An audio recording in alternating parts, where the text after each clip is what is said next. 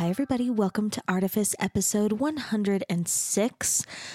Oh my goodness. I am so tired today. I had a gig in Montana last weekend, a wedding gig, and I drove 10 hours and then threw a great party. Okay, I didn't throw the party, but the band kind of makes the party. I think it's fair. And then drove 10 hours again. And then have been working very hard this week. And I am a sleepy girl, but also a happy girl because my single's coming out next week, The Hallowed Wide. And by the time you guys are hearing this, actually, you're hearing this on August 17th. And that means The Hallowed Wide is out today. So go on Spotify and look for The Hallowed Wide and stream it 1,000,000 times and have just like the most fantastical and cinematic day of your entire summer so far. I was thinking that I might do like a little series, like a small little series of podcasts where I just like talk a little bit more about each single as they come out and kind of how I wrote it and where all the little tidbits and treasures are in the lyrics and kind of like places where there are little double meanings and like just, little breadcrumbs that I put in there for anybody who likes that kind of stuff. I think that's all I want to say today about my projects. Because, as I've mentioned, I'm very, very sleepy. So I'm going to stick to just the task at hand, which is telling you about this episode. And this is one of my favorite episodes favorite interviews that I've done in a while. I got to interview a former voice teacher of mine from the year that I was at BYU. And I was just there kind of 1 year and had such a supportive teacher. And it's been fun for us to kind of reconnect outside of, neither of us is at BYU or in the church anymore. And it's been awesome to kind of like reconnect as, adult friends. And I just find her so inspiring and I love this conversation and, hearing some of Anna's insights. It made me feel very inspired as an educator. And I think anyone who's listening who especially likes singing is going to get so much out of the advice that Anna has. And certainly it's advice that can apply to any kind of creative endeavor, kind of just remembering what it is that we're trying to do as creatives, which is, kind of always one of my favorite things to talk about on this podcast. So that's my like personal plug. And now I'm going to tell you about Anna. Mezzo-soprano Anna Moy received bachelor's and master's degrees in voice from BYU Provo and did doctoral study at the University of Minnesota in Minneapolis, where she studied with Glenda Maurice. She has received many honors, including regional finalist for the Metropolitan Opera auditions on 2 occasions. She has also performed with many of the world's finest choral organizations, including Dale Worland Singers, Vocal Essence, and the Mormon Tabernacle Choir, both as a choral member and a soloist. Performances with other organizations include the Minnesota Orchestra, the St. Paul Chamber Orchestra, and the Utah Symphony, among many others. She has also been a judge for the Metropolitan Opera District auditions in Utah and North Dakota. Active as a recitalist, she has performed widely through the Midwestern United States as well as the Rocky Mountain West and Hawaii. She has been on the voice faculties of St. Olaf College, Bemidji State University, Brigham Young University Provo, and BYU Hawaii. Once again, Anna is someone who I've known for a long time and was and is a really important person in my own kind of education and growth as a singer in particular, and also just, as a person kind of learning to believe in myself then and also now. So don't forget to go and stream The Hallowed Wide a whole bunch of times after you are done listening to this beautiful, inspiring conversation between me and Anna Moy. Great art almost feels like magic. It opens our minds to brand new ideas and teaches us to see ourselves and our world more clearly. Of course, behind all great art, there are artists, and I think that's where the real magic happens. As we go beneath the art itself to explore how artists do what they do, we see glimpses of the sorts of creativity and resilience that lead to the art that moves our world. And maybe we can learn to borrow some of that magic for our own thinking. That's the goal here. And now that we're on the same page, let's dive in. I'm Emily Merrill, and this is Artifice. Okay, so I'll just say first, this is kind of exciting. I am interviewing Anna Moy, who is one of my old voice teachers.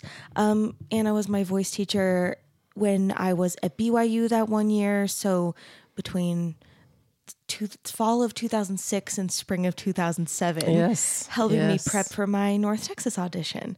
So it's always fun to interview a mentor. So I'm excited. So as long as it's been, and I mean, I'm excited to be able to call you a former student.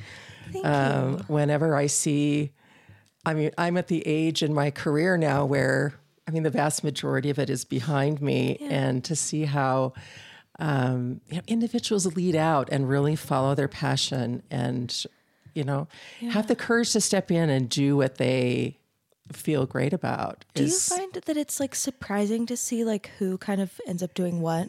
Sometimes it is. Yeah. Sometimes it is. Yeah, for sure. I mean, I've been out of grad school, I think about 10 years now. Yeah, about almost nine years. And, so I haven't been teaching for that long. I've been teaching 11 years, and That's time. I mean, it's a chunk of time, but even after, just 11 years, like I'm surprised. I feel surprised all the time at, which students I maybe had like really high hopes for who don't do any creative things at all. And then students who really struggled. And I think because like, I feel like when I was a student, I sometimes was a student who struggled with certain things. I try not to ever like make assumptions about the students who struggle. Mm-hmm. I more likely will make assumptions about the students who do great and expect them to keep doing great. Mm-hmm. But sometimes I am just surprised and interested about what they end up doing, like what they end up pursuing. So it's kind of cool. Right. So I like to talk on this podcast about the creative development and like artistic identity development of my guests. And I feel like that's best done by starting at the beginning. Yeah. So I'd love to hear what you were like as a creative child. What were kind of the early manifestations that you were creative or were bound to be creative? And then I'd also like to kind of talk about what the creative environment was like in your childhood. Well, yeah, my mother encouraged all of us to do something musical. There are four kids. I grew up in Northern California. Okay. And I started out at 6 years old, taking piano lessons from the neighbor across the street. Okay.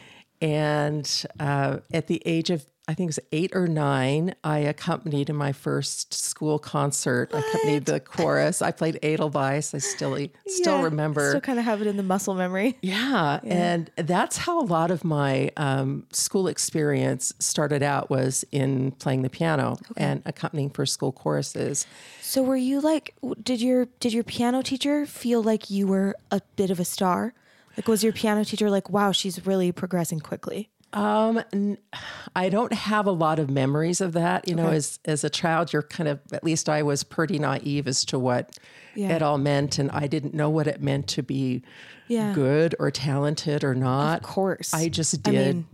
I don't know what those things mean, but I do kind of feel like if you're little and you're just trying something and you happen to be kind of, you're just enjoying it, and then the adults around you are saying you're kind of extra good at this, that might be something that could really, for better or worse, kind of set a bit of a path. Yeah. So I was wondering if, just thinking about the age you started and then the age at which you were playing, publicly, whether there's like an implication that you were kind of advancing quickly. That did start to show up, I guess, a little bit later. I can say some of my earliest memories, even from where I was living, was when I first came home from school every day. It was like, set the kitchen timer for 30 minutes. You have to practice before you do anything else. And I was a precarious and rather social as a young child. Yeah. And my first priority was wanting to go out and play. So initially I saw that as an interruption to all of it. But in my later years too, it's like my siblings' musical pursuits died out rather early. And Are you the youngest, did you say? I'm the second to oldest. Okay, second to oldest. Okay. So they might have studied, like my older brother did trumpet, younger brother did violin, and my sister also did piano, but it didn't really stick with any of them. And many years later, as an adult, I asked my mother, why? Yeah. Why did you, continue to encourage me? My parents were not the type to really profusely compliment, so I didn't always know what they were thinking. But I consistently studied throughout all my childhood, and I would change teachers as my abilities warranted. And that's huge. Yeah. And then as probably when I was 11 or 12, I started doing even more accompanying. I had a friend that knew I played, and she was like, the teacher is looking for someone. Might want to come in and play. And that's where it initially launched off. And the voice teacher, a voice teacher was looking for an in-lesson accompanist? No, it was for a chorus. Oh, okay. And so my musical journey really began at the keyboard. Okay. And I didn't really take my first formal voice lessons until I was in college. Okay. I was lucky enough, through my piano experience and through my high school experience, I had wonderful mentors that really encouraged me and noticed my singing and wanted to bring me out from behind the keyboard. So how did they notice your singing? Well, I just auditioned for different things. Okay. From time to time. And, so you were accompanying, but also like in the choirs and in musicals, maybe. I was, in the musicals, I was always behind the keyboard, and they were careful to say, please do what you want to do. We could really use you here, but we want you to do what you want to do. But I always just went behind the keyboard. I think I was a little bit shy of the stage at that. That's so crazy at that age. Think about that. Like, to think about how much change happens, in like your 20s, that's such a big. So I have maybe a couple other questions about these kind of developmental times. And I say this on the podcast all the time, but part of the reason I'm interested in it is because I think our culture is very confused about talent. Mm-hmm. And I like to hear professional artists talk about the fact that more often than not, I think our talent doesn't show up in our childhood. Yes. And it doesn't mean that you're not creative. I like I feel like when I hear professional creatives reflect on their childhood, we get these like beautiful tidbits of like what the beginning of that creativity actually looked like versus, what we might think from the movies, which is like, prodigies exclusively. Like that's what we see. And, that's pretty much it. Right. So one of my other questions is, aside from music, were you like dabbling in any other creative things like drawing or writing or even just, the way that you would consume media or how you were interacting with friends? Like, when you think about the origins of your creativity, does any of that kind of beginning building blocks start outside of music?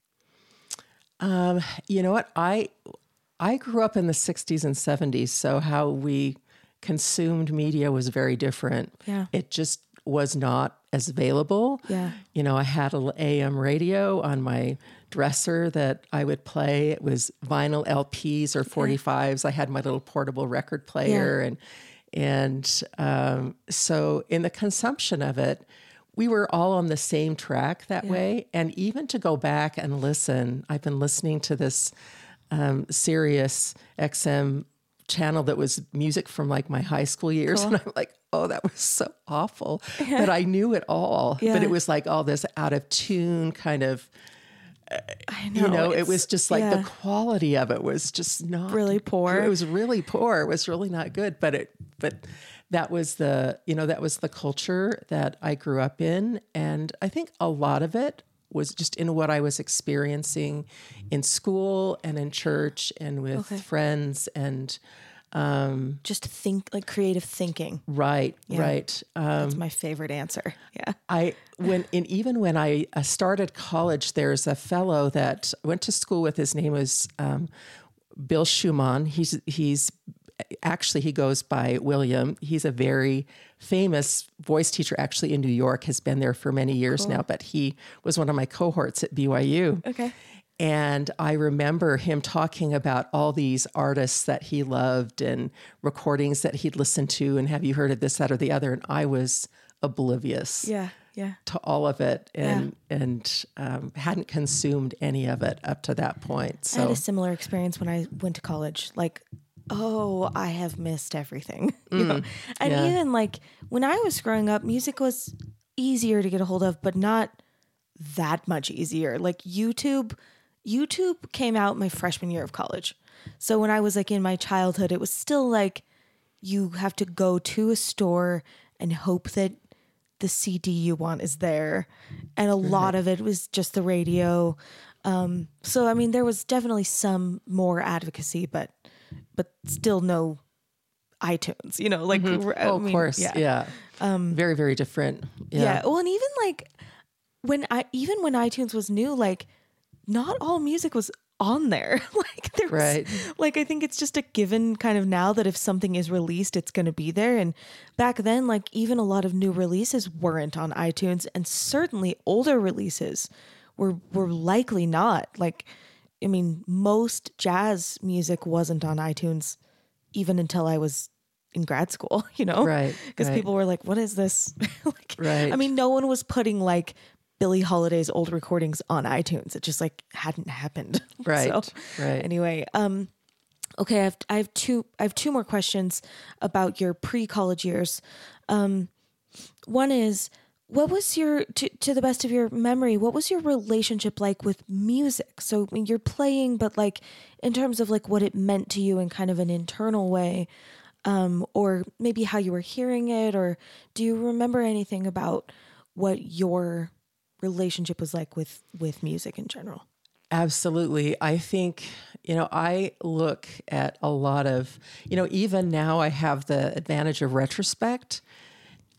With my high school cohorts, now we're on Facebook, so we kind of see how each other's lives have turned out. But music was really an anchor for me. I look back to it at that time. It was something that I knew that I was good at. It helped to quantify my self-worth and my self-identity. All my social circles developed out of music, and it was my way of getting validation, I guess, when you're an insecure young person. But I didn't always look at it as validating, but something secure that I could hang on to that helped to define me. Yeah. Like if someone wanted to know me, I didn't feel like they really did unless they heard me sing or were involved in some element of that aspect of my life. I've heard similar answers from so many of my guests. And again, it's like, I'm fascinated by these questions of creative development and identity development because they're, intermingled, but they're not always the same. Because the way that, the way that we are conceiving of our identity and the way that, we interact with others might be very different from like our private relationship with these things. So I actually have one follow-up question before I have the big second question. When you're thinking about music, maybe not in terms of your playing, but just in terms of like, appreciating the music itself, like when you're taking your own kind of abilities out of it, do you remember what your relationship was like with that? So maybe more just like, what you felt like listening to the music that was being played or that you were helping to participate in, or, like in less of a relational to other people kind of a way. Like what, do you remember anything about how you felt about just what kind of hearing music and making music like meant? Right. For me, it helped to provide a vehicle to express what I was feeling. Okay. It's the biggest part of it. So, I mean, many of my solo opportunities came out of church. So, it was through a medium of sacred music. But whenever I was able to find a piece of music that I really resonated with, it's like that was my way of expressing it without knowing otherwise how to do it. It was just because it was so heart connective.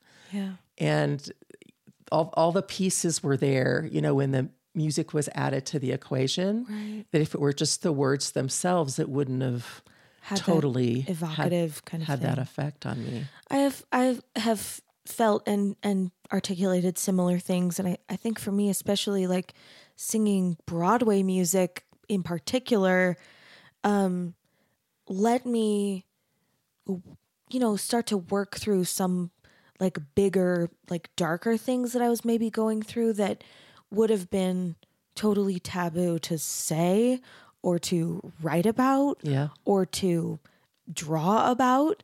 But when I'm singing, I dreamed a dream, like I might be even as like a 14-year-old, like experiencing a bit more of certain types of grief and betrayal than maybe some kids my age. But I got to kind of like express them through this character without anybody maybe knowing that I was maybe For sure. I was maybe attaching to like certain lines rather than just the fact of singing this iconic piece, that it was really kind of, I was really kind of meaning more of it.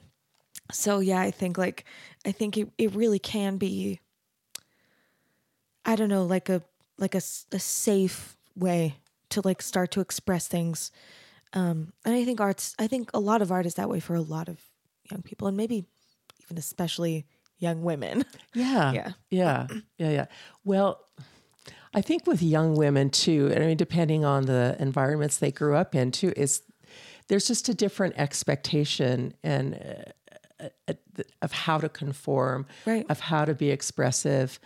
Like things have to be pretty and beautiful. Yes. Yeah. And the deep, dark other side of things, it's like let's just put that away, or let's put that off in the corner.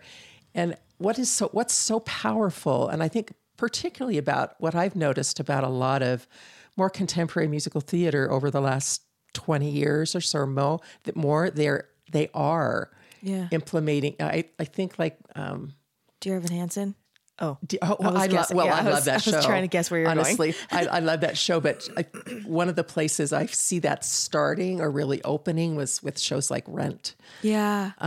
Where there really were the darker sides of things. Yeah. And it becomes powerful because it's the human experience. Yeah. And people resonate with the human experience. And, whenever there's that feeling of connection, that someone else has been through that too. That was someone else's, they went to that dark place where I thought only I did, but someone else experienced this too. And it just, it connects us as human beings. Totally.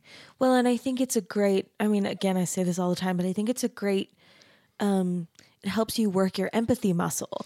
And like, when we're singing these pieces about these, from the perspectives and about these fictional characters, they aren't real people, except that those emotions ring true. And, grief is grief is grief. And betrayal is betrayal is betrayal. And, whatever. So, understanding that, like, if you're singing something from Rent and maybe like you're homophobic or something. Right. Understanding that these, like when these emotions are articulated in such a poignant way that rings true, I have to think it gets your brain going like, oh, that person feels the same things as me. And even something as, kind of potentially small as, having seen or sung something from a musical like that might get you thinking differently about a totally different kind of person. For sure. Yeah. And then, okay, so my second question is, how did you decide, like, when did you choose a major? Like I want to kind of know about when you were leaving high school, what were you kind of thinking about what you might do? To me, there was no question that I was going down a musical path. I didn't know what that was going to look like. I started for a semester as a piano major, and then piano performance is a different thing. It's a different deal, and it's so isolating for one. Yeah. And I was not the perfectionist at the keyboard. I mean, since so much of my experience had been in accompanying, I mean, I was used to following and adjusting, and it's more kind of alive and living and breathing. Yeah, and I was fortunate enough to get in. As very early on in my freshman experience, being really, taken into the choral program particularly. And then it just kind of grew from there. But I never had any idea that I would do anything else. I didn't know how that would show up exactly, but I knew that I was on a musical path. I started out in music ed, and I actually did finish a degree in music ed. But I added some extra on, and I got an additional specialty in pedagogy. And here's kind of an interesting little story about how that developed and evolved. Because I was approaching my semester of student teaching, and I had auditioned for the opera. I mean, I used to just audition for so many things, and I didn't know how it would affect other things I was doing. I just wasn't always aware. Yeah. And I got cast in a primo opera role. I was we were doing Don Giovanni. I got cast as Dona Elvira. It was one of the best roles at BYU. Was one of the best roles I had been offered up to that point, and it was really a good opportunity for me. But my music ed advisor said no. Said if you're going to student teach, you can't do the opera at the same time. You need to be focused on your student teaching, so you need to make a choice. Okay. And you picked the opera? I did. Yeah, good. Yeah, of course you did. I did pick the opera, and the opera was performed in the spring. And so I made the decision then that I, was going to take all my other qualifying courses for vocal pedagogy. Then in the fall semester, I student taught, and I kind of just finished it up all together. So I had all of those elements. I would love to hear your thoughts on what it was like starting voice lessons. Cause I can see that being a little emotional. Like, maybe you're feeling like you're starting late or something. So I'd love to hear about like what your experience was like diving into having your individual voice like worked with. Mm-hmm. And then I'd also love to talk about like what it was like getting into kind of like opera, because I assume that might have been also new. Yes. Yeah, it was pretty new. I did a little bit of that in high school. I was fortunate enough to have two choir teachers who were both really fine singers. Okay. And so when it came time to do things like solo and ensemble, they would, pick out solos for us, and they would coach us and help prepare us and get us ready. So I did have that a little bit of feedback. Yeah. My very first teacher at BYU was Colleen Harris, and she was just she wasn't little, but she was just this spitfire, a very positive energy, very, just very outgoing, very nurturing. And I was with her for a year, but then I knew I wanted to be pushed more. Yeah. And I was very curious, and, one summer I was playing for a friend of mine's voice lessons, and she was studying with a teacher whose name was Terry McCombs at the time. And he was just delving into different things with her. And I thought, it just got me curious. And I asked him, would you mind, can I take a few voice lessons with you? And this is outside of school. And I think we were just like in a summer term or something. Okay. So it was like nobody else was around kind of thing. But he was professor? Adjunct. Yeah. He was an adjunct faculty member at the time. And he listened to me a bit, and he said that I want you to sing for my teacher. whose name was Ray Arbizu. And Okay. he was What a cool name. rather legendary. He was Basque man, and a very well recognized dramatic tenor. Okay. And had sung a lot of opera, and from that time forward, I worked with Ray Arbizu, and that was where I felt myself he really pushed me. He saw my potential. He stretched me. Yeah. And, and I started competing from pretty early on. Wow. And he just took it right into me. And I did some difficult repertoire, like for a 19 or 20-year-old. Yeah. But what was interesting to me at the time, as I look back on it, was I didn't look at it as being hard. They just asked me to do it, and I just said, "Okay, I'll try this." I always felt like that when I was younger too. Like, I just didn't. I didn't know enough to know that it should be hard, or that things the music was asking of me were beyond my ability to do it. I just tried, and it worked. Did you feel? Were you kind of like, at the top of the studio, like fairly quickly? Like, I know those things are hard to quantify, but like just from did you feel like I'm kind of doing very well? It took a little bit of time. I'll tell you, I was with Ray Arbizu for about, I want to say it was the end of my sophomore year.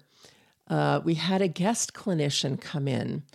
His name was Richard Miller, and he's been gone for a number of years now. And many of the people I'm telling you about have long since passed away. But Richard Miller was a well-known pedagogue and internationally known pedagogue who taught at the Oberlin School. And, I had been given the opportunity to sing on this masterclass. Okay. And I still remember that time. I have very vivid memories of just being as nervous as I had ever been to do anything in my life, almost to the point of just being sick to my stomach. And I don't ever remember being that nervous before or since in anything I've done. But he pulled some really amazing sounds out of me, like things that I didn't know that I could do. And, all of the voice faculty was in the room, and, prominent member, my cohorts, all my peers. And that was when I really started getting attention. Okay. In terms of just being more involved. It felt great from the standpoint. It's just because you always get to that point where you think that you're on a right track at some point, and you just need that validated, or you need that feeling of just being recognized in some way, being validated, that you're on the right track, you're doing the right things. And that was that big moment of shift for me as an undergrad. I don't know that I've ever experienced that. I feel like I'm always like, am I okay? Is this right? To this day, because I don't think I've ever been like, the shiny student. I think I always think of myself more like the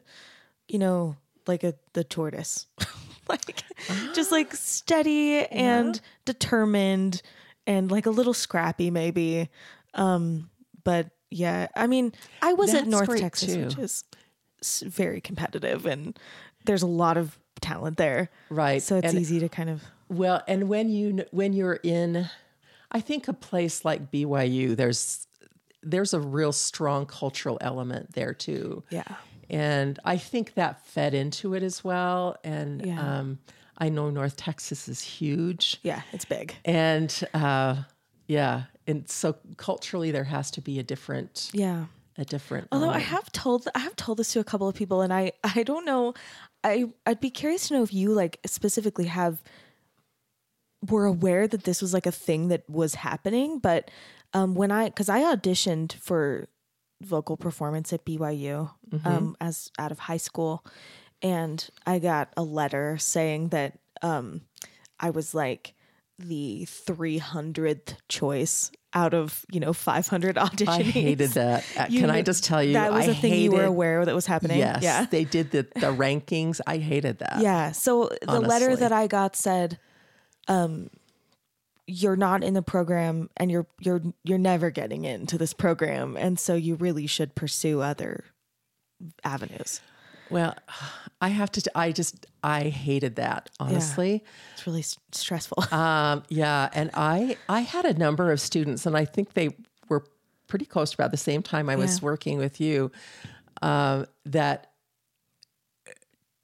were close to making it, but didn't quite. I mean, it's like, she was like the little engine that could, and she tried and she tried and she tried. Yeah. It was so interesting to me because she, was close, but just not, didn't seem to be quite within her grasp.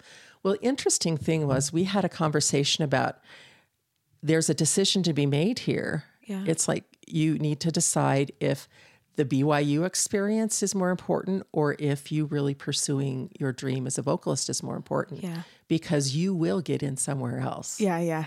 So we had interesting. that conversation, and she ended up going to SUU.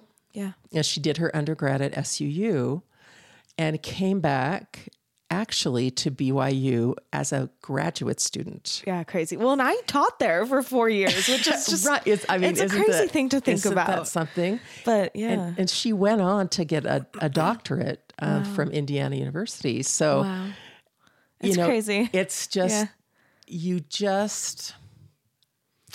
that was just kind of the culture of that at the time. And I had so little to say about how the protocol was run, but Totally. it didn't at all feel right.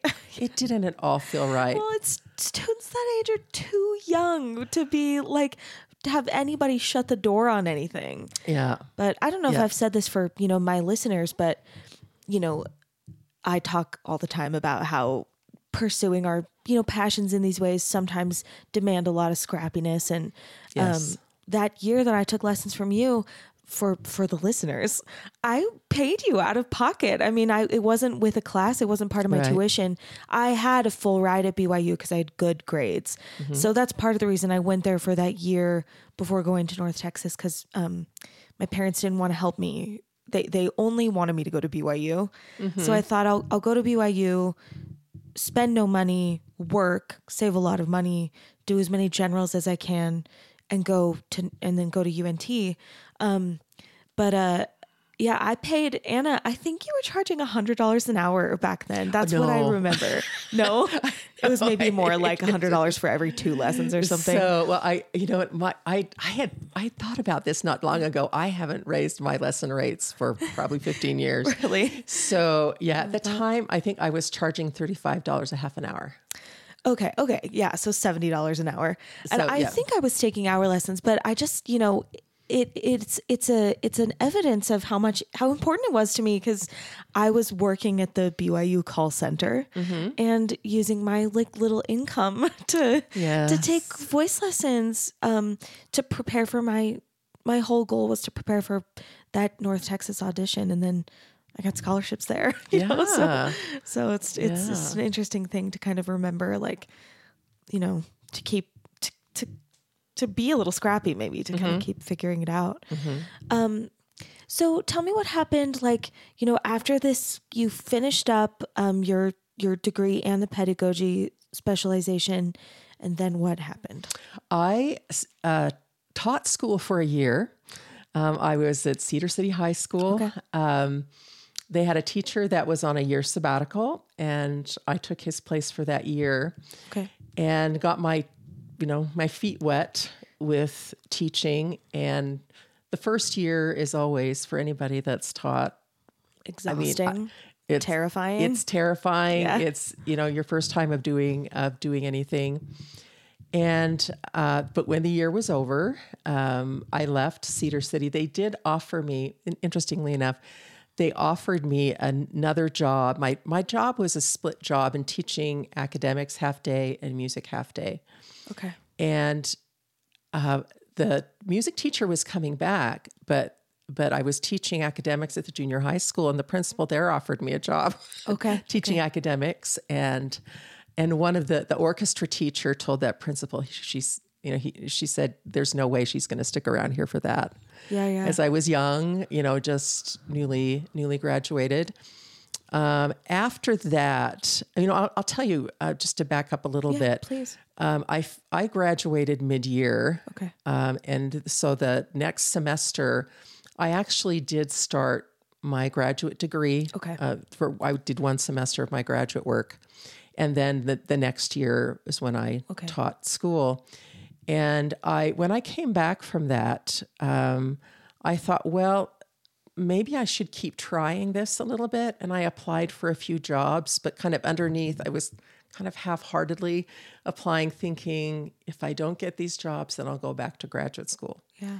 Which I did. Was your grad degree in ed again or in performance now? I actually started in education, but my heart just wasn't in it. Yeah. And I'll always be grateful because when I decided to make that shift from music ed into performance, my music ed advisor, who was Gordon Jessup at the time, just said, let's just do it. I mean, this is obvious that this is where your heart is. And so he just released me. In fact, he released me from some difficult projects mid-semester because he said, you're not going to pursue this, so there's no point. Yeah. Cool. And so I got on the, performance track. Great. And then I would love, I don't know that much about what happened in your career. I would love for you to just tell me, tell me what happened. For sure. And then I'll ask questions. Yeah. Well, I initially, once I finished my master's degree, I had an interest in doing professional choral singing. Okay. And there was a group in the Twin Cities area, Minneapolis area, that was becoming quite well known at the time. It was called the Dale Worland Singers. Okay. They came to BYU. They were invited on a performance series, and I made contact with them before they came and requested an audition. Cool. And I didn't realize at the time how unusual that was, but I was later to find out that they did that. Awesome. But I auditioned for a couple of different professional choirs. One was in Los Angeles, the LA Master Chorale, and the other one was the Dale Worland Singers. And I'm a Western girl. I grew up in California. Going to LA would have been a very comfortable, easy transition for me at the time. But there was something really intriguing to me just about, I knew nothing about the Midwest. You had a sense of adventure. I did. Yeah. I did. I get it. Yeah. And so, I got accepted into both groups. But ultimately I received a contract from LA, but I hadn't heard anything from Minneapolis. And so I called the assistant director, who I feel like I could better to call her than the conductor. And she, at the other end of the phone, I can still remember, she says, "You mean nobody's contacted you yet?" And I said, "No." And she said, "Don't do anything." Yeah. Don't do anything yet. And within a very short period of time, I got a contact from them. Were you married at this time? No. I would love to hear you talk about what that, I don't know, what you kind of had to maybe go through as an LDS woman, especially in that time, to move back east single. I have to imagine that there was pushback on that. Maybe not. No, I just, my parents were super supportive. Okay. And I look back at it now, at how little I was living on. I still can't believe I was living on that little. Yeah. But so I was in the Minneapolis area for 12 years. Okay. And I started out with the Dale Worland Singers. And then my second year, I had a church job, initially when I went there. And then I got a job teaching. Okay. At a private lessons or? Yes. Okay. Yes. I was at a Bible college. Okay. And at a small Catholic university. I had an adjunct job, St. John's University in Collegeville, Minnesota. When you say you had a church job, do you mean accompanying? Yeah, I was conducting a choir at a Methodist church. Okay, cool. So I did that for, it was two or three. So you had these kind of three jobs. You were working for the choir, you were conducting at the church, and teaching adjunct at a couple of places. Right. Okay. I was doing like kind of living the gig life, The freelance. the freelance life. And cool. then I kept on doing the ensemble singing for a long time. I did do that, but I evolved more and more into my teaching. My third year there, I got a job at St. Olaf College in Northfield, which has an incredible music program. And interestingly, after my other experience, that's where I teach now. Oh, cool. As I ended up going back there, but I was there for 5 years initially. I started work on a doctorate. Okay. Again, in vocal performance. Yes. Okay. And at the University of Minnesota, which I never did finish, which will go into the marriage story. Okay. Yeah. I mean, I'm dying to know just like what it was like from your perspective, you know, I don't know very many women like in your age group who have a similar story, like from our kind of LDS background. Like, did you feel like you were kind of like alone? Like, were you one of the only women? Well, yes, in all those ways. But you know, I felt really fulfilled in what I was doing. I mean, and it's awesome. And I mean, the sense of adventure that you're talking about. I mean, I was always kind of looking for the next thing. Did you feel brave about it? Like, were you feeling like how you were having to overcome fear, or was it kind of just like, this feels great, this is what I want to do? I was like, okay, well, this is the next thing. Because I'll tell you, my last year at St. Olaf College, I'd interviewed for a full-time, because I was not quite full-time, but I wanted a tenure track position, which the one I was in was not. Okay. And when I didn't get that tenure track position, I just through the grapevine, it was interesting. I taught at a summer program with a fellow who called me up one day and said, "We have an opening at Bemidji State University," which is in northern Minnesota or central Minnesota. And we just got the funding for it. He was looking for ideas of people. Cool. And so I said, well, I'll give it a try. Yeah. And I was the last of four final applicants for that position. Cool. And not long after my interview, they had me wait in another room, and about a half hour later, they came back and they offered me the job. Wow, kind of like on the spot. That's on the crazy. spot. So, Cool. Yeah. So it was a much smaller faculty. It was in a beautiful setting, albeit the winters just in Minnesota are cold. Rough. Yeah. But I was there for 4 years. Okay. And this is where the marriage part of it kind of came into it. Early on in my fourth year of teaching there, I started getting correspondence from a fellow that I had known at BYU. Okay. And he was going through a divorce, and I was on his radar. You know, we had always been friends, but never dated. Never, yeah. Well, we kind of went out a couple of times, and it was like, oh, well, okay. Okay, yeah. And, but we started communicating a lot, and before too long, he proposed to me. And, and my unfolding with that story. So I was not too far from finishing my doctorate. Okay. But you know, he had 5 children from his first marriage. Wow. He wanted to be where his children were rooted, which I, you know, completely understood. But then going back to Utah Valley was kind of, you know, I have a lot of family here. Yeah, so it was kind of like coming back home for me. And so, initially I thought, okay, I'm going to finish up some coursework over the summer, then I'll move back, et cetera. Yeah. But I got too impatient. I didn't finish my coursework. And I moved back in the spring. How old were you? Summer. I was 42. Okay. Cool. I was 42 at that time.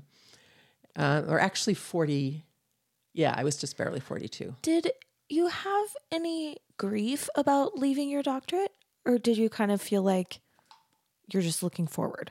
I was just looking forward, really, because we had this whole thing worked out. Excuse me, where I would continue to teach At BYU? at BYU. Okay. I had interviewed for a different position than from the one I actually ended up getting. Okay. But still, I was still teaching pretty much full time. Okay. And he had full-time job with benefits. My job didn't come with benefits, but we had just worked. It was kind of, you had figured worked it out. all of that out. Okay. And I thought, well, I'll just, in the back of my mind, it was just like, well, I'll find a way to figure it out. Yeah. Yeah. And I just had never really completely given up on the idea, but it was just like, this is what is here present. Right in front of me right now.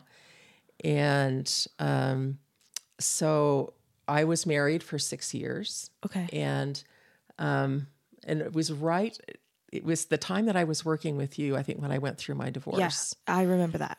And I didn't know anything about it, but I do remember you were like going through a divorce right then. Yeah.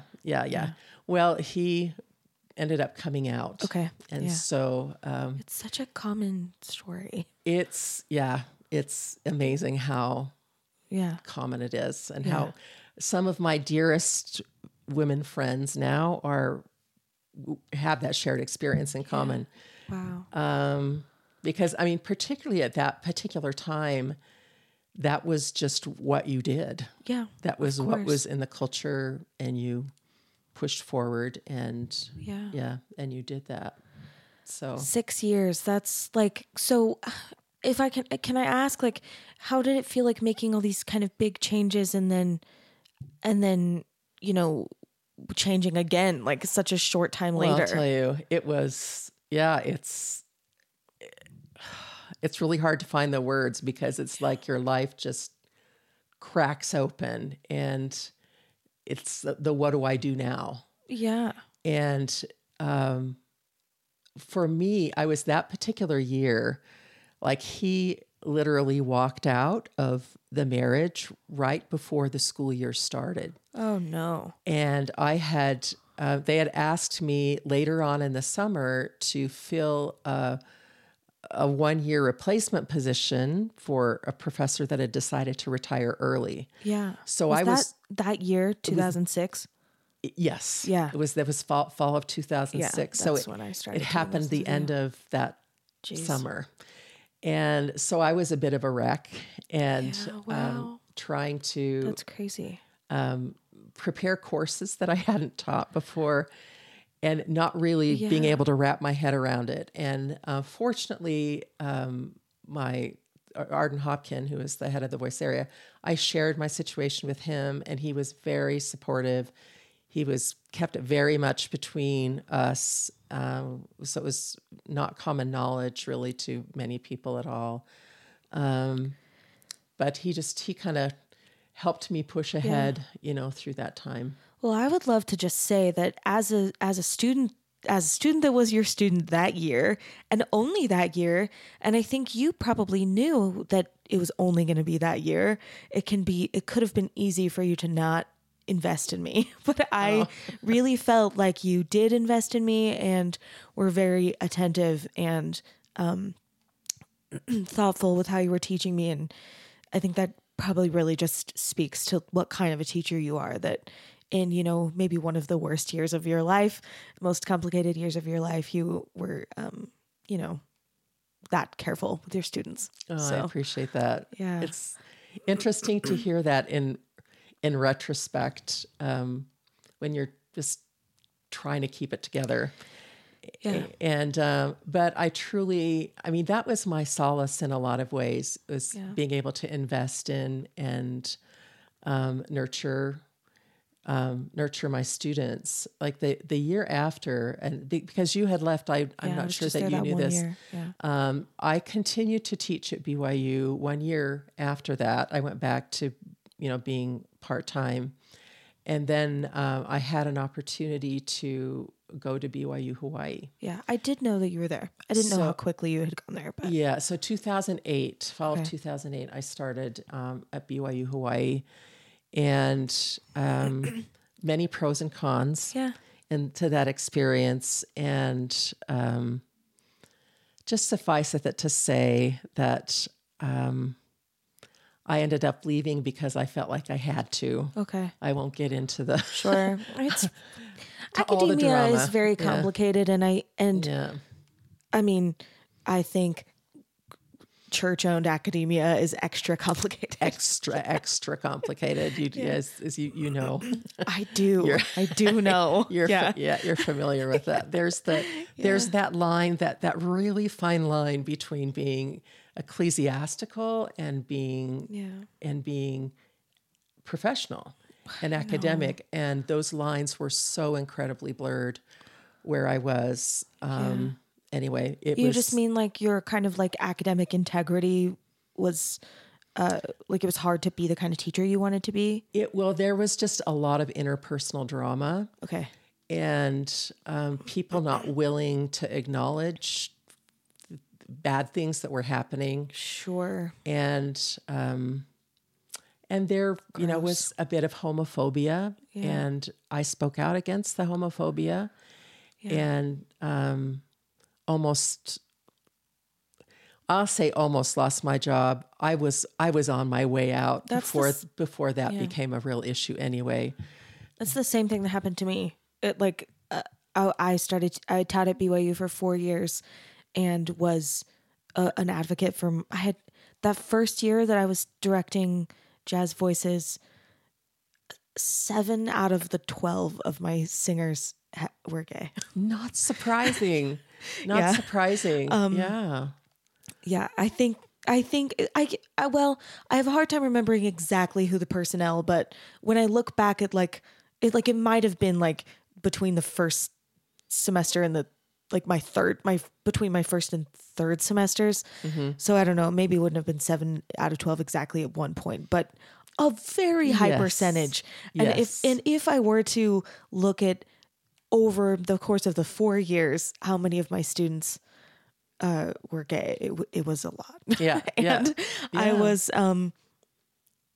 pretty supportive openly for that. Mm-hmm. And I started getting, I would call it harassment from my employers. Mm-hmm.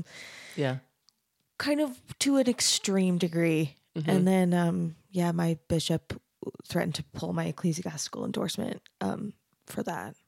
Yeah. Yeah. It's probably the same thing that happened to you.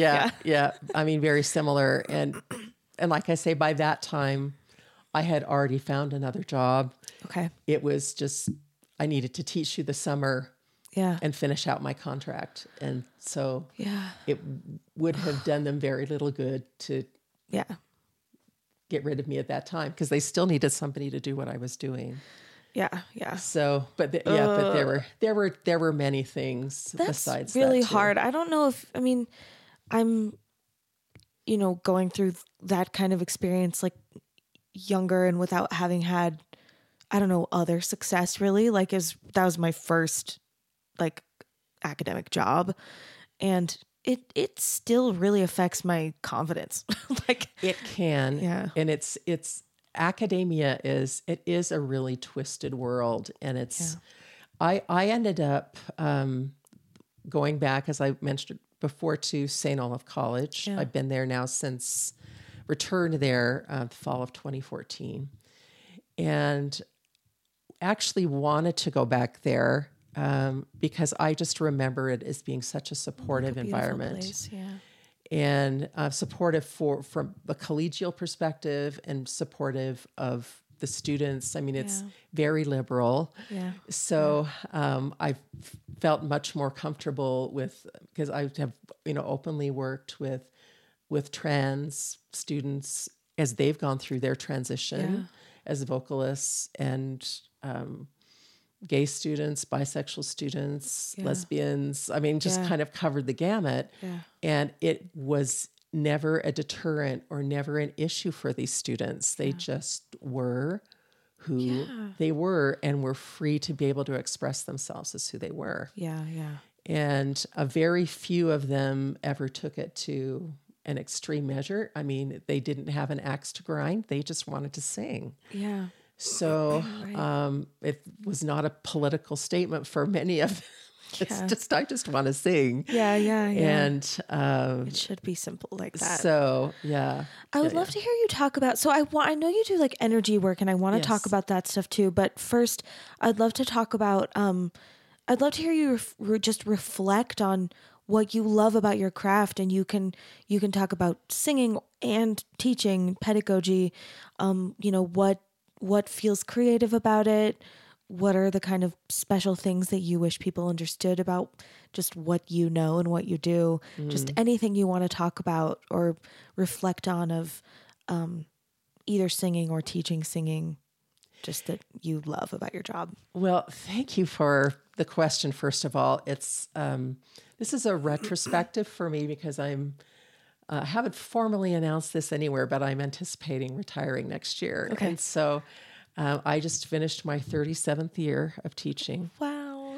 and it's been an incredible ride. And my personal, what I've found too is, and I think we all find this as teachers, is that your personal evolution really coincides so much with what you do on a, from the perspective of singing, Yeah. because it's so heart related. It's just that release of, as I have been stepping into this era of my life, it's less about having to prove myself and more about just What are the stories I want to tell? what are the stories I want to tell, being truthful. Yeah.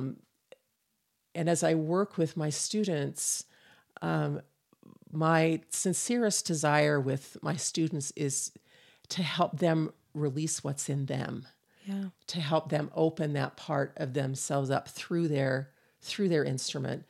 And honestly, I don't care what it sounds like. Even initially, to me, that like the truth telling aspect of it to me is actually the most important, because I've had many students come through my studio who won't do a thing when they go out into the world. I've also had, lots of students who are, making their marks as performers, as teachers, as, and who are really making a difference. Yeah. In the music world, which is, just Huge. is amazing Yeah. and huge to see. So, from the standpoint of the physical aspects of singing and the emotional aspects of singing, it's that vulnerable exposure of oneself. Yeah. Our voices are the most personal things, Yeah. most personal expressive tools that we have. I always say they're the means whereby we communicate ourselves, Yeah. and in so much more than words, in all of those paralinguistic, mannerisms. Yes. Well, and, I'm sure you've probably heard the saying that it's people will remember how you made them feel long after they remember how you sounded. Yeah, yeah, yeah. And that, I couldn't agree more. and that, that to me is the fundamental, because I'm just sitting here just kind of. I know, I feel it too. Getting chills, because it's, that's how we make our mark in the world. It's we're improving lives through, just through a really beautiful medium. Yeah. And enlarging the capacity for connection, because music ultimately, it's a fundamental thing that connects us all. Yeah. And when we resonate, like music is vibration, right? Yeah, yeah. So It's embodied. it's embodied and it's absorbed. Yeah. And it's something that the body doesn't forget. Yeah, The body just stores those memories and even those experiences that, the experiences that I had as a singer, just even, we've talked more about my teaching and not as much about my singing, but in my later career, I just have focused more, I still have sung, but I've focused more on my teaching. That's where my path led. And I just felt much more excited about that aspect. I get it. I love teaching too. From that side of it. But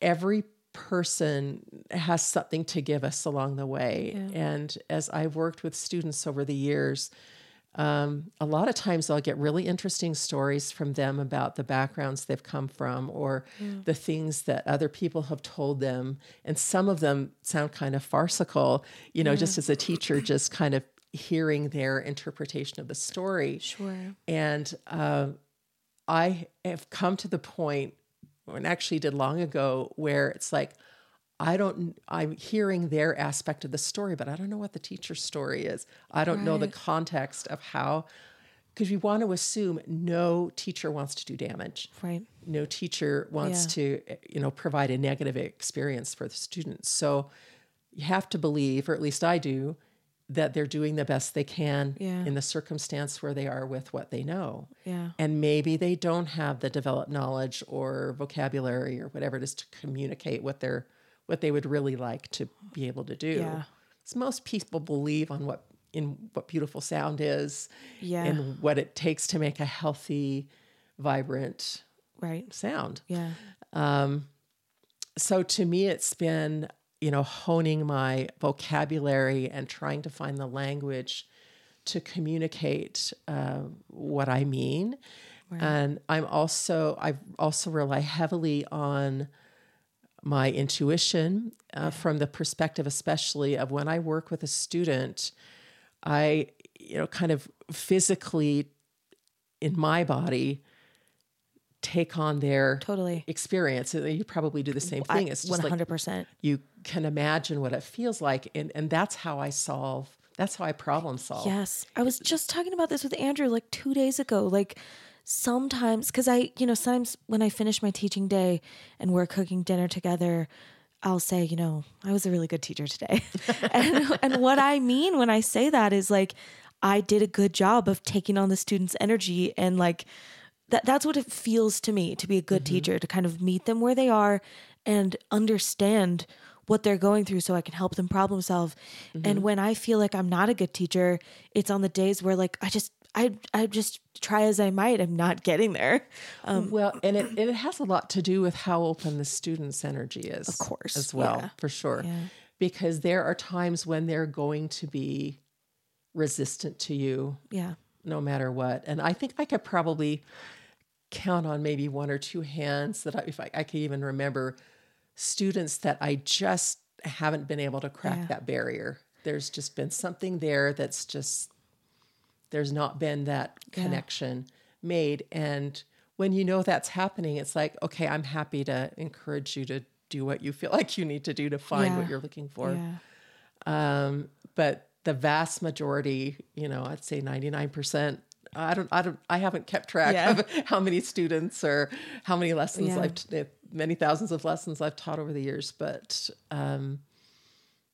you can feel when that resonation has happened. It's the best feeling. And what always kind of makes me chuckle a little bit is when I'll go through the process with them and I'll say, and are you feeling, and then I'll name the certain thing, and this is where you feel like it's going, and this is where the struggle is, or whatever. Yeah. And they look at me and they're like, how do you know that? Yeah. And well, I'm a singer too. Yeah, totally. And I'm a person too. So right. But getting into the intricacies of the vocabulary and just finding a way to just effectively communicate that with each student in their own way. It's such a beautiful struggle. Yeah. I love it. I mean, I also talk with Andrew sometimes. So, one thing that's maybe a bit different, most of my teaching experience has been in my private studio, which means that my students are generally less serious than college students would be.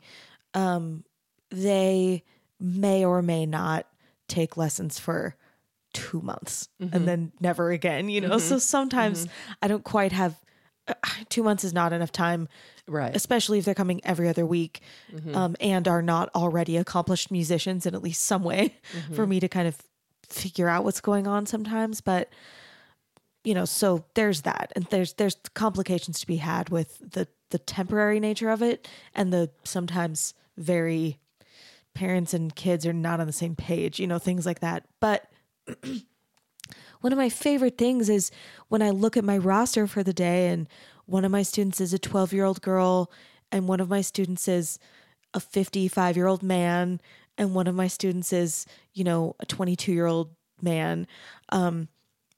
The breadth of that creative experience from my perspective is so enriching and occasionally very exhausting. Yes. No doubt. No doubt. Yeah, to go from the kind of energy that I need to teach a man who's the same age as my dad, to teaching, like a very shiny little girl. Yes. Yes. Sometimes absolutely. That can be, definitely. That can be a lot, but if I'm feeling fairly whole as a person and I'm hydrated and I'm not too tired, it's a very exciting premise for a day. Do you remember anything about what I was like as a student? It was a long time ago. It was, but I do, I have to tell you that one of the things from a personal level that, I remember you saying, there's more than this, there are things. Yes. But, when you found out that I was going through a divorce at that time, how empathetic and supportive you were. And, I just remember you saying, "It's just us blondes, we stick together." That's so funny. Oh. I don't know why I remember that, but I do remember feeling that encouragement from you at a very difficult time. But one of the biggest things that strikes me about you as I look back to that time was how you were really searching for something. Yeah, I really was. And wanting to find your place. And I knew that you had this other ambition that you wanted to fulfill and how important that was to you. But also that you worked really hard. Yeah. And, it was something that you wanted and you weren't going to let anybody else tell you that you couldn't have that. Yeah. And so but I know that it was a time of struggle and perseverance for you when you went through that. But I remember most of all that even despite the pushback that you felt, that it was just like, I have this goal. Gotta do it. This is what I want to do. This is where, this is where my heart is. This is what I've always wanted. And I'm going to go do this. Yeah. It feels like so much care to me that you remember any of that. Cause it really feels like it could have just been a blip, but certainly that's how I felt. So that's, I sometimes struggle a lot with retrospect. Because I think at that point in my life and in most of my 20s, probably, I was confused about so many things. I was really confused about my parents and what it meant, like the way that they treated me, what it meant. And I was very confused about which kind of problems I was going to be able to solve. I was confused about a lot of things, but I do remember feeling pretty focused on some things that I felt confident about. Yes. And feeling like the rest of it was very wishy-washy. I think, for anybody who has that creative bent and, when all these other things are kind of chaotic in your life and not seemingly settled or clear, I think when you have that creative bent, you have that thing that's meaningful to you, that you really want to focus your energy on. Yeah. And when you have that one thing, and music was that for me as well, when you have that thing that is so intrinsically a part of you and so intrinsically makes you who you are. And, it could have been that, I'm not a psychologist, but this aspect of, you sharing with your parents, it's like, with your voice, you had something that you wanted to say. Yes, you had something that you wanted to communicate, and were really driven to do that regardless of who was having it or not.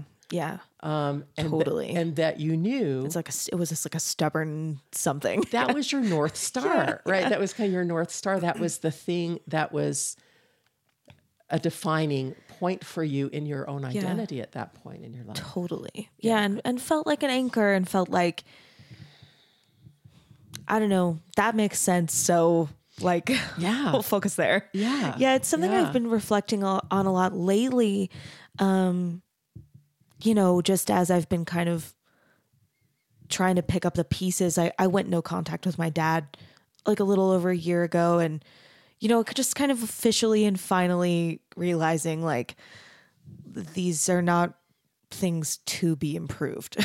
Like these are not things that can be improved. Yeah. And kind of just thinking of like a beginning of like, well, I'm going to, you know, make a conscious choice from here on out in my life to surround myself with people who like deserve to be in my life. And, and that feels like pretty, radical to me because I've spent a lot of time in my life with giving a lot of space to people who I get it. Shouldn't have been there probably. I get it. Yeah. And it feels new and I feel very like trying to figure it out. And it's been so weird as I've been thinking about my relationship with art and my relationship with music in particular. It is that kind of North Star still. And it's the one thing, like creativity, I would say, is the thing that I can most reliably like manufacture joy and manufacture energy from. Like it's a never ending well. Like it never disappoints me. It never stops giving. There's always more. I can always go there. But it's so fraught the way that like that relationship between me and the music is so pure. It's so positive. But like the delivering of that music to others is so complicated. Yes. And it feels like this very perverse cycle where like my one true love is like locked up in, all of this kind of these like triggering old scripts. Well, it's in your DNA, you know, and it's, I admire, I mean, I've had not, from what I know of your personal background, it's not been as dramatic as yours was, but I've had some really difficult family relationships that where I've had to place the same boundary, restriction and boundary, and that there's a price to be paid on either side of that. Totally. And it's always going to be a part of you, regardless if it's current in its energy, it's always going to be a part of you in some way. And you have to make that decision. You know, I had a therapist that told me, just said, that's, you can't just pretend it's not there. Totally. It's just like, it's always in your, it's always orbit kind of. Yeah, it's always in your, that's a good word for it. It's well, always you were doing this and it just looked like that to me. I've been one thing, and you know, I say this all the time, but I feel so young. Like I feel like I'm 33 and I feel like I'm at the beginning of way more than I'm at the end of. Yes. And one lesson that I think I've learned, and I'm open to changing my mind. But one lesson that I think I've learned is that, compartmentalizing these things doesn't work. No. I mean, I think I tried really hard to do that in the first 30 years of my life. Well, that's how you survive, though. Right. To survive, you have to do that. Right. And so, the thing that I'm kind of trying to do now is have this kind of radical acceptance and just kind of curiosity. Like, I know that I love making things. I know that when I take these things that I've loved making and share them, it's a minefield for me. But at this point, I kind of feel like, I don't know. It's just like, I got to figure it out.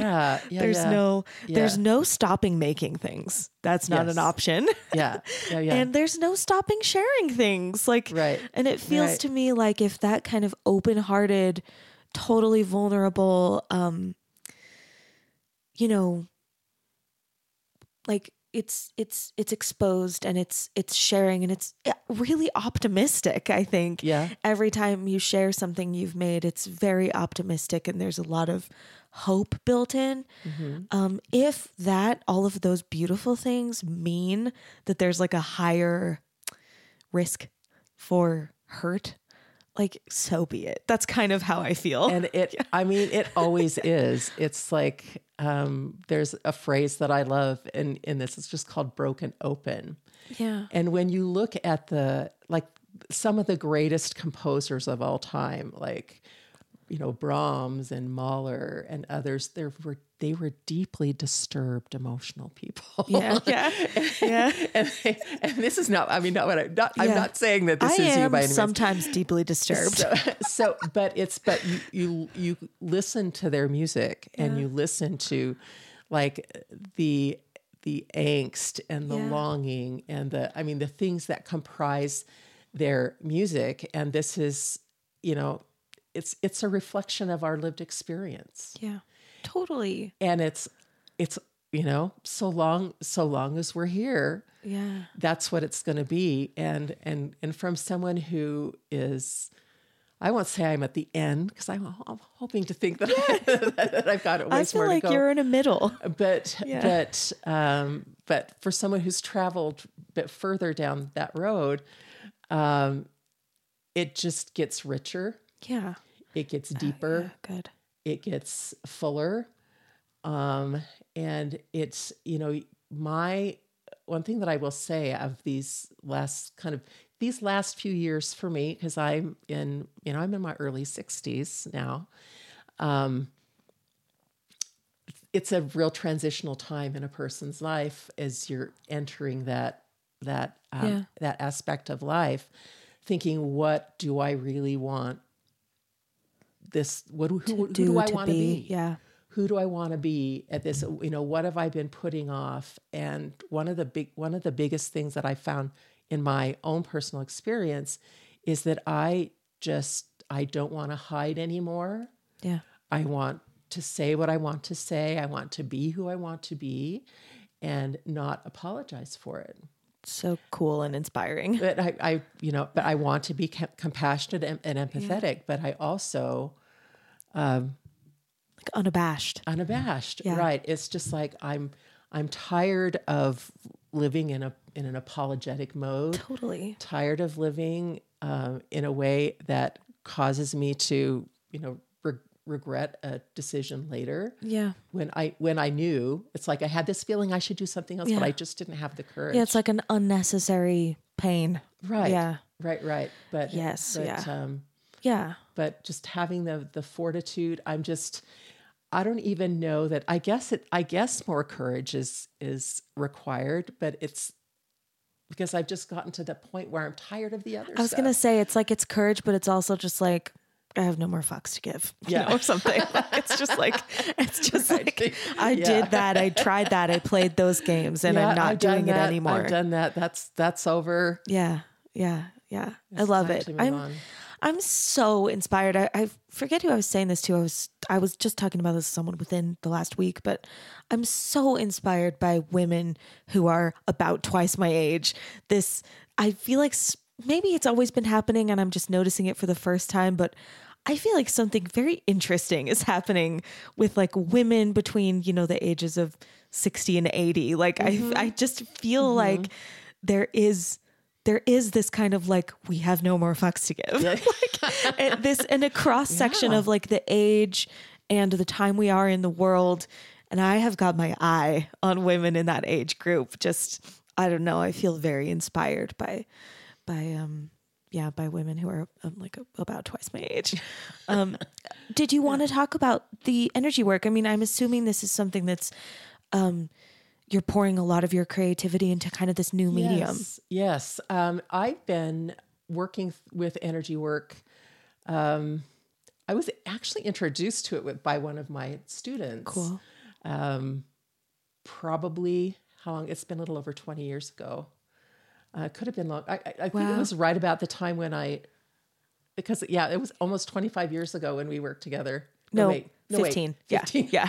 How old am I anyway? I love it. Just to add a whole decade. Add a decade. Yeah. And just the idea of how that functioned and how that was working. And I had a couple of other friends who, when I was going through my divorce, were learning the medium that I practice in which is, it's the name of it has been changed, and I don't even remember what the name of it is now. But when I was doing it, it was called Calico Healing. But the sense of it is that you use muscle. There's a protocol, but you use muscle testing to determine where energetic blocks are, and then you use a process called integration through breath to release. Cool. To release the blocks. And I love the intuitive nature of it. I do use the protocol sheet, but I'm really fluid with it because it's like whatever shows up, I just follow. Yeah. Because it can easily. As you do as a voice teacher. Absolutely. Yeah, it's the same process. Yeah. And one of the things I do, there are a number of things that I do. I'm kind of known as the woo-woo teacher. I love it. Among some of the students, because I think the words we use matter. Yeah. And when we're trying to communicate something, the words we use matter. And so there's this little thing that we go by that in early studio classes in the semester we'll talk about. And that's because I will ask the student how something feels, and particularly if they're frustrated, how do you feel? And they'll give me the descriptors, whatever those descriptors are. Okay. And then I'll say, okay, so, but what do you want? Yeah. What do you want instead? What do you want? And if they say, I want to not feel this, or I want to not feel that, I want to not have my tongue be tense. I want to not have my breathing get stuck. I don't want my throat to be. So if it's like goes in the negatives, goes in those negatives, we talk about it a little bit and say, that's not, okay, we understand that now. Okay, we've acknowledged those things. So, but what we want to recognize is that the solution is not in the same space as the problem is. Right. Yeah, yeah. So have them restate it. So, because oftentimes, and it still startles me, because oftentimes there's so much focus placed on the problem that we don't even think about what is this beautiful possible. Feeling gonna be. Yeah. What is really possible. Totally. And do they dare even state? Yeah. I want to feel free and exuberant and buoyant. Yeah. And, and helping them to just encouraging them to use the words to describe where they want to go. And what's so interesting to me at times, though, is that sometimes they don't feel like they can say it. I know. I'm getting chills now because, like, I don't remember talking about this kind of stuff with you, but I do this in my teaching as well. Mm-hmm. And I'm frequently shocked by, the power of just like putting a name on a thing. Yes. But please continue. Yeah. Well, absolutely. Because, and somehow there's this, I mean, particularly with singing, because it's so personal. Yeah. And we live in, I think particularly in Utah County, I just have to say my experience here, it's a shame-based environment. Yeah. And so to say that they're entitled to something, but I'm not saying this is exclusive to Utah County, because it is not. It's happening in Texas, and it's happening. It happens everywhere, but there just seems to be an interesting concentration of it here. But to be able to say that I know I can sing beautifully, or I want to have this particular, I want to feel exuberance, I want to feel joy, I want to feel, and what's the feeling that you'd like to have in your body? What would you like your throat to feel like? And totally. Just it's awesome pedagogically, and I just kind of feed them words here and there to just kind of steer them. I never try to define it for them, but I do try to just help pull from them what I can tell they're trying to say, but don't give themselves permission to say. I taught a lesson, a new student yesterday, she just could only afford one lesson. So she just came for one lesson. And I was telling her, like, you're entitled to sing the way you want to sing. Mm-hmm. Like you own it already. Mm-hmm. Like it's in your body already. Like these beautiful sounds that you imagine yourself making, like they're already yours. And I really believe those things are also so powerful. Or even just, like you said, like the language that we say. I mean, I won't like really let my students say things like my tongue is, but to frame it like not like it's a thing that's happening to you, but like, I'm tending to move my tongue this way, or, so it has more advocacy in it and less kind of helplessness. Even just remembering like no one moves this tongue but you.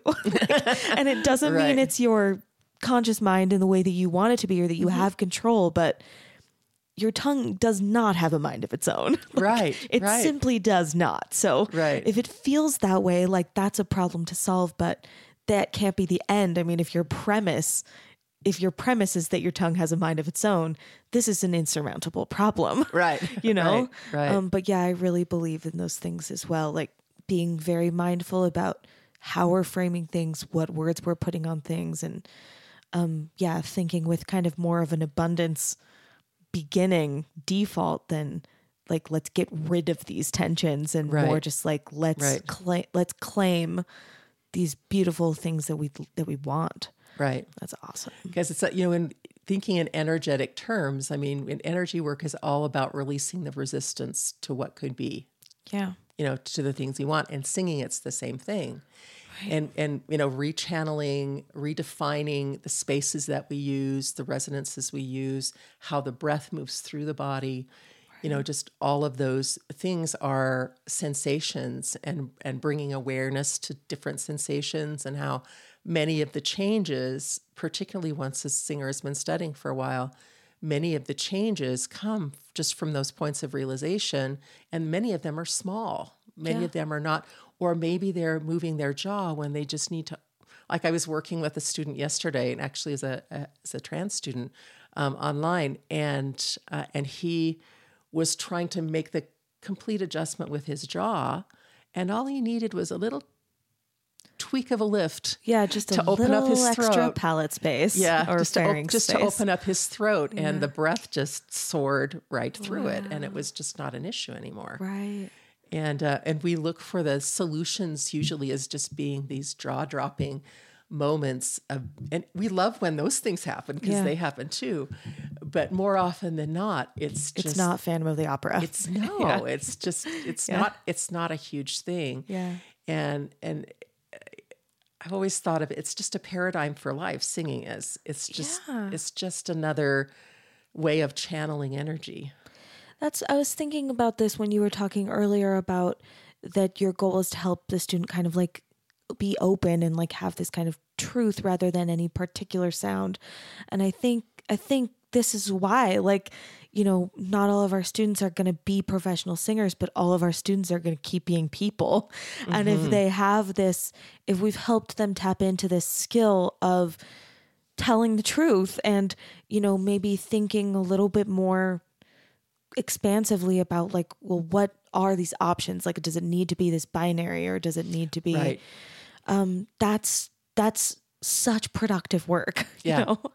And they can apply that same kind of, mindset to whatever they're doing. Mm-hmm. And I mean, certainly other aspects of discipline beyond singing are the same, but singing is kind of special. It's especially embodied. For sure. Yeah. And there's that, in my experience, some of the biggest rewards just come from those times where you see that shift in their eyes. Yeah. Like I had this, once he graduated last year.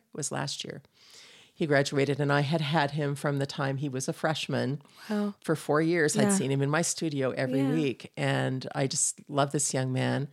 And but he really expected a lot from himself. He was not a music major. He was, he's going to be a dentist. He's going to dental school, but he sang in choirs, and he loved to sing.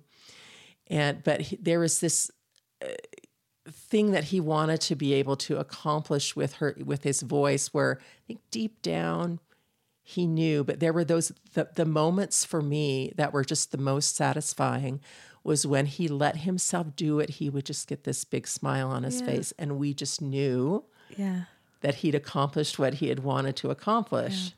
and for him, a big part of it was because he worked very hard, but a big part of it was just being courageous and vulnerable, because he's a very vulnerable young man. So there's a lot of fear there. And he felt safe with me, but it had more to do with just his own permission and feeling of expression. Wow.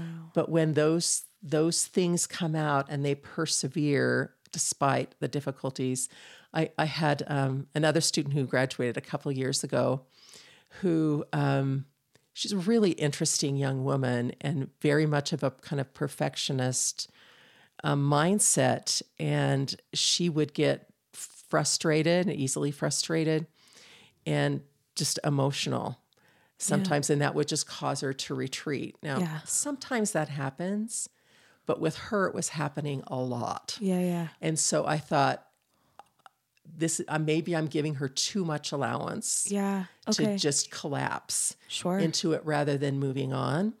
And I have this really vivid memory of her one day getting to that place where I could tell she was just on the verge. And I looked right at her and I just said, I took my finger at her, I said, no. Yeah. We're not going there. We're not doing that today. No. Yeah. And she was like, okay. Yeah. And then she was able to do it. And I mean, there are times when that's going to happen. And, I cry with my students if they're having a hard time. Yeah. So I just can't not, if they're really struggling. But we come to a point of solution, together with that. And, just sometimes it just says, okay, I'm going to pull myself up by my bootstraps today. Yeah. And just, even having that, just the intuition or just the sense of even the energy in the room sometimes to say, that's what we need. That's just what we need to do today. That's how we need to work today. Totally. And I have this other young man who I'm working with right now that he's going to be a senior next year, and I have been working with him this whole time. And he's a really interesting fellow, works super, super hard, and he was music ed major, and but he just didn't have the inclination to work with youngsters. Okay.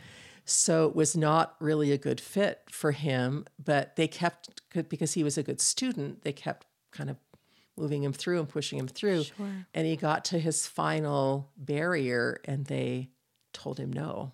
Whoa. And which actually was an interesting thing because he was relieved. Yeah. But just wishing they would have just done it sooner because we all kind of knew and we're just kind of waiting for that to happen. But he physically would work just really hard, would just carry a lot of, his body would just bracing yourself tension, bracing himself. And we tried something kind of interesting that I'd never really done with a student before, because I'd worked with him a lot on relaxation and breathing and different things. But when it got back to the singing, it was only really a temporary fix and his body would get rigid again. Yeah. But with him discarding this extra burden that he had, we were in a lesson one day and I said, okay, let's just use our imaginations. I said, I'd like you to just sing with your eyes closed. Yeah. And his whole body just... His whole body just relaxed. And he's not one to show a lot of emotion, but when we were finished with the passage or whatever it was we were doing, he opened his eyes. And he didn't have the words to say, what he was experiencing, but we both felt that there it is. Yeah.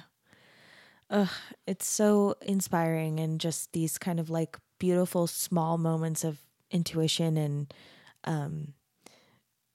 creativity. Like, what can we do? Where can we meet this person? And sometimes it's something physical. I mean, I remember, this is not groundbreaking or anything, but it was for me. You had me sing something like Upside Down, and I just remember feeling like it just felt so easy.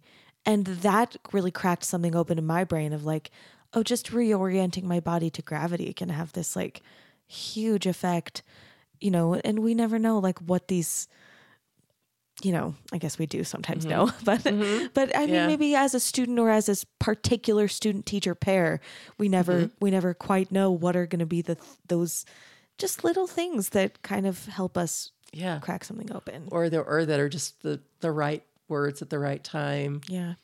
And it's just, talk about creativity. It's just like every day going brand into it. Brand new problems and brand new people. And yeah, totally. I feel it so much.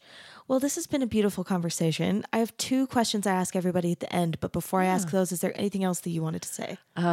I can't think of anything at the moment. But I would just like to give people like just a little window in case.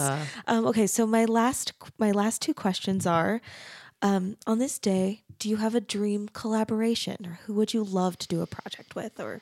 And the who could also be a where or a piece. It could be. Wow, that is really an interest. I have to give that some thought because I haven't let my brain go to that space because I've just been I'm at this phase of life as I look to retirement, and my plan is to move to St. George. Actually, I've just always felt drawn to St. George. Is the path I have in front of me is creating this new life when I go into it. And that's all an element of that. Like music cannot not be a part of it. Right. My bigger focus has been, what do I want to create with this life I have in front of me? So, in terms of collaboration, I mean, it definitely will involve the people that I'm around. It's a collaboration with St. George. With St. George, with the communities of the people that I'll encounter. Cool. So I love it. I'm looking to that. What do I want to create? What do I want my new life to look like? That's awesome. That's really exciting. And then finally, where can people find your work? Or find you if they want to know more about you or see your singing? Gosh. That's a good question too. I've kind of put myself off. Probably Facebook is the best place to contact me. If they search on YouTube, will they find your singing or teaching? Probably not. Okay. Yeah. If you want to know more from Anna, you can follow her on Facebook. Yeah, follow me on Facebook, or feel free to message me. Okay. I grew my career outside of social media because social media was not. It was brand new. It was brand new, and I mean, I even my whole college experience was without the internet. Yeah. So, and I really honestly admire what it takes to begin creating now a career, because you have to employ those elements. Yeah. You just have to. And I've been a bit more withdrawn. Yeah. I mean, in terms of those kinds of things. So if someone was dying to follow up with you on something. So please feel free. It's just Anna Moy, MOOY on Facebook, or my email is anna.moy@gmail.com. Great. Anna, thank you so much. What a joy. Thank you. I've loved it. Thank you so much. Thanks for listening to Artifice. Our theme song is As You Are from my album Masks, with artwork and merch designs by Sarah Keel. If you'd like to recommend a professional artist for an interview on the podcast, you can reach me through my website, emilymerrillmusic.com. That's EMILYMERRELL music.com. And don't forget to rate, review, and subscribe. Thanks again. Have a great week.